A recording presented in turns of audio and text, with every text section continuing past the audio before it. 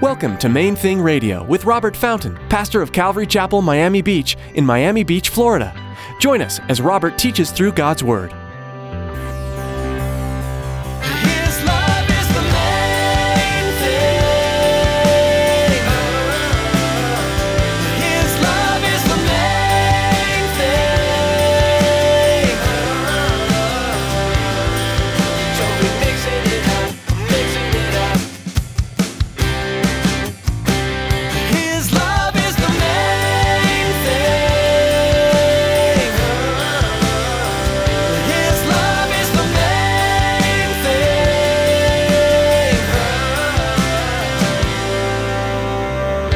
He was the only one who walked with God instead of walking in rebellion against God in the entire culture.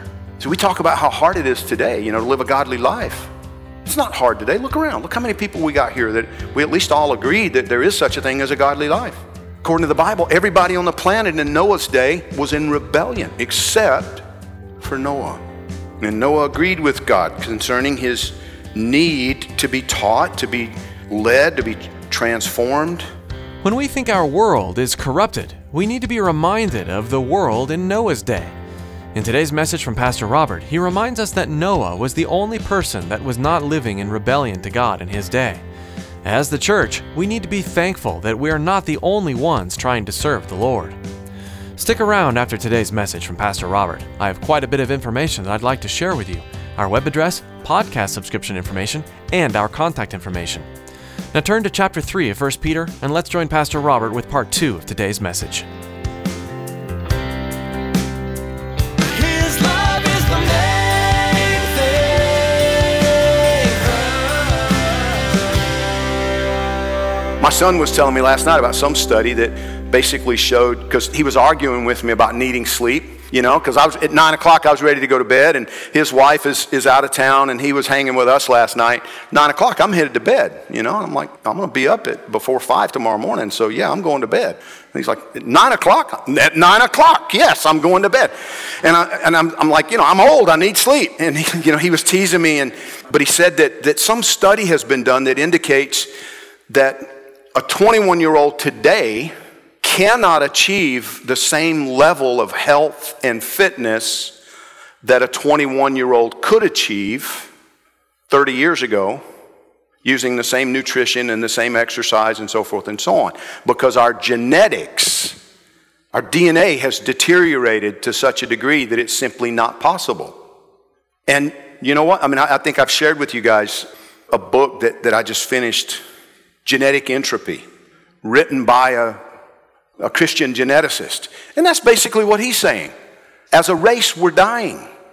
As a race, humanity is dying. Our DNA is more and more corrupted, more and more mutated. There really is more and more cancer in our world today. We really are less and less healthy. Well, then why do we live longer? Because medical science has come up with all these, drugs and methods to take care of some of it, to extend and to help mitigate some of those things. But as a race, we're dying. More than 120 movies. And they all focus on the survivors of an apocalypse. I don't know about you, but when I think about the flood, I'm thinking about the millions that died. I don't think that much about the 8 that survived. But what about them? God saved 8 people on the entire planet. So even if the population was small, let's just say for the sake of argument, there were only 1 million people on planet Earth. Well, they all died in the flood except for 8. Everything was wiped out. Everything was destroyed. Think about that. Noah's family was saved from destruction, but they suffered. Can you imagine being one of 8 people on the planet and everything's gone? All the roads, everything you use for transportation, everything you use for communication. We don't even, we don't know what they had. We assumed that they didn't have technology, but that's an assumption because all of civilization was eliminated. Imagine if the same thing happened today. There would be no more telephones. It sure wouldn't be cell phones. There wouldn't be any more satellites. There wouldn't be none of this stuff would exist. None of it. Nothing that we have now. It would just be 8 of us and our boat. That's it. Nothing else. They suffered. These guys went through it. But the message of our passage today, the core is, it's at verse 18. He says, Christ also suffered once for sins, the just for the unjust. In other words, he suffered because of you and me, that he might bring us to God, being put to death in the flesh, but made alive by the Spirit. Physically, he died so that you and I could be made alive. The only man to ever live a perfectly just, a perfectly righteous, a perfectly sinless life, willingly presented himself, willingly suffered and died so that we could be forgiven, redeemed out of the corruption of the world and brought into his family, the family of God.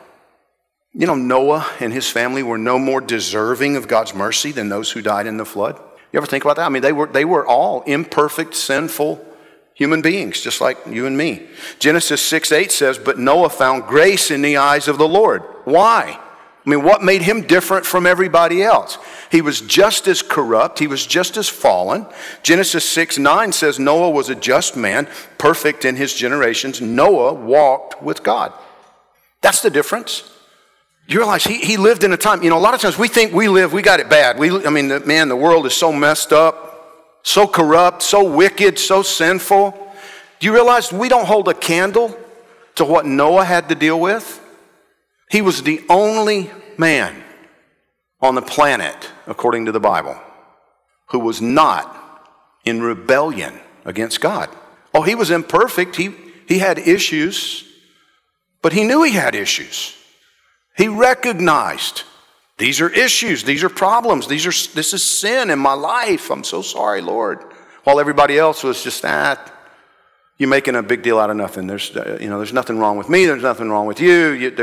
You see what I mean? He was the only one who walked with God instead of walking in rebellion against God in the entire culture.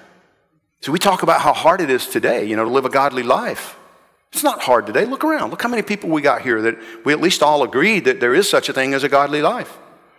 According to the Bible, everybody on the planet in Noah's day was in rebellion except for Noah. And Noah agreed with God concerning his need to be taught, to be led, to be transformed. Romans chapter 3 verse 9 reminds us, and I'm going to read you a good bit of scripture here. It reminds us we're all wicked. What then, he says, are we better than they? Romans 3:9. Are we better than anybody else? No, not at all. For we have previously charged both Jews and Greeks that they're all under sin. As it is written, there is none righteous, no, not one.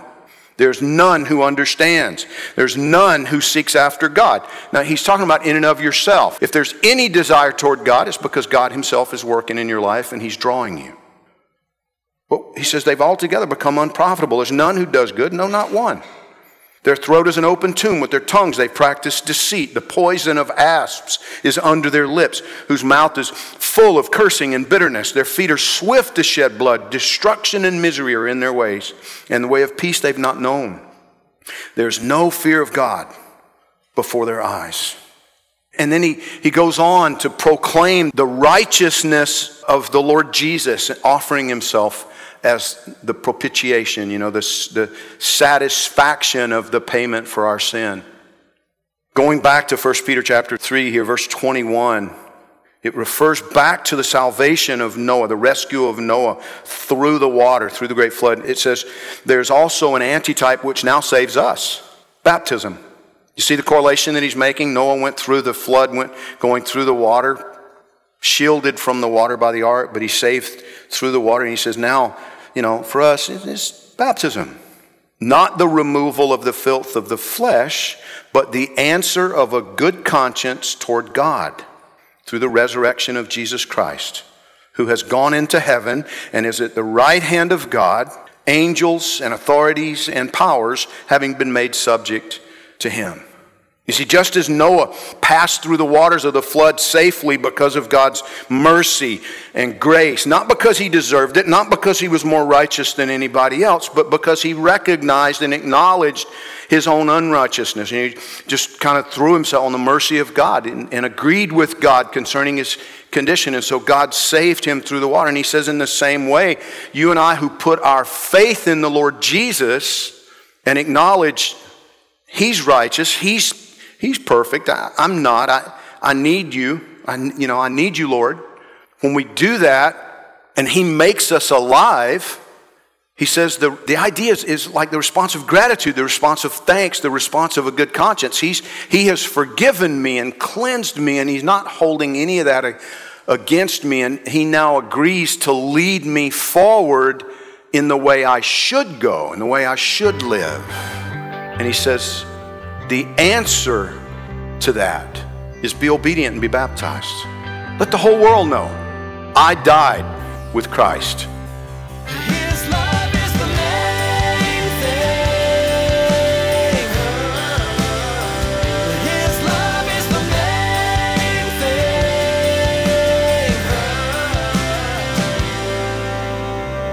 As our time with you today comes to a close, we'd like to thank you for listening to today's message on Main Thing Radio. We hope Pastor Robert's teaching has encouraged you personally and brought you a deeper understanding of your Savior. If you're in the Miami-Dade County area and you don't yet have a church home, we'd love to have you join us here at Calvary Chapel, Miami Beach for our weekly services. You'll find our location and service times at mainthingradio.com, as well as more about who we are as a church. Right now, we'd like to take a moment and share how you can be involved in the future of Main Thing Radio. God is using ministries like this one to reach multitudes of people, and we feel so blessed to be a part of it. We'd like to ask you to join us in seeking God's will for our ministry. We'd also like to ask that you prayerfully consider supporting Main Thing Radio financially. For donations of $20 or more, we have a special thank you gift to send you. This month, we'll be sharing Spiritual Leadership, Principles of Excellence for Every Believer by J. Oswald Sanders. This book is a great tool for learning about how a person's God-given leadership skills are developed and how using them for God's glory will yield the greatest effects. For more information or to contribute, please visit mainthingradio.com and click on Donate at the top of the page. Thanks again for listening today. Be sure to tune in again for more from God's Word right here on Main Thing Radio.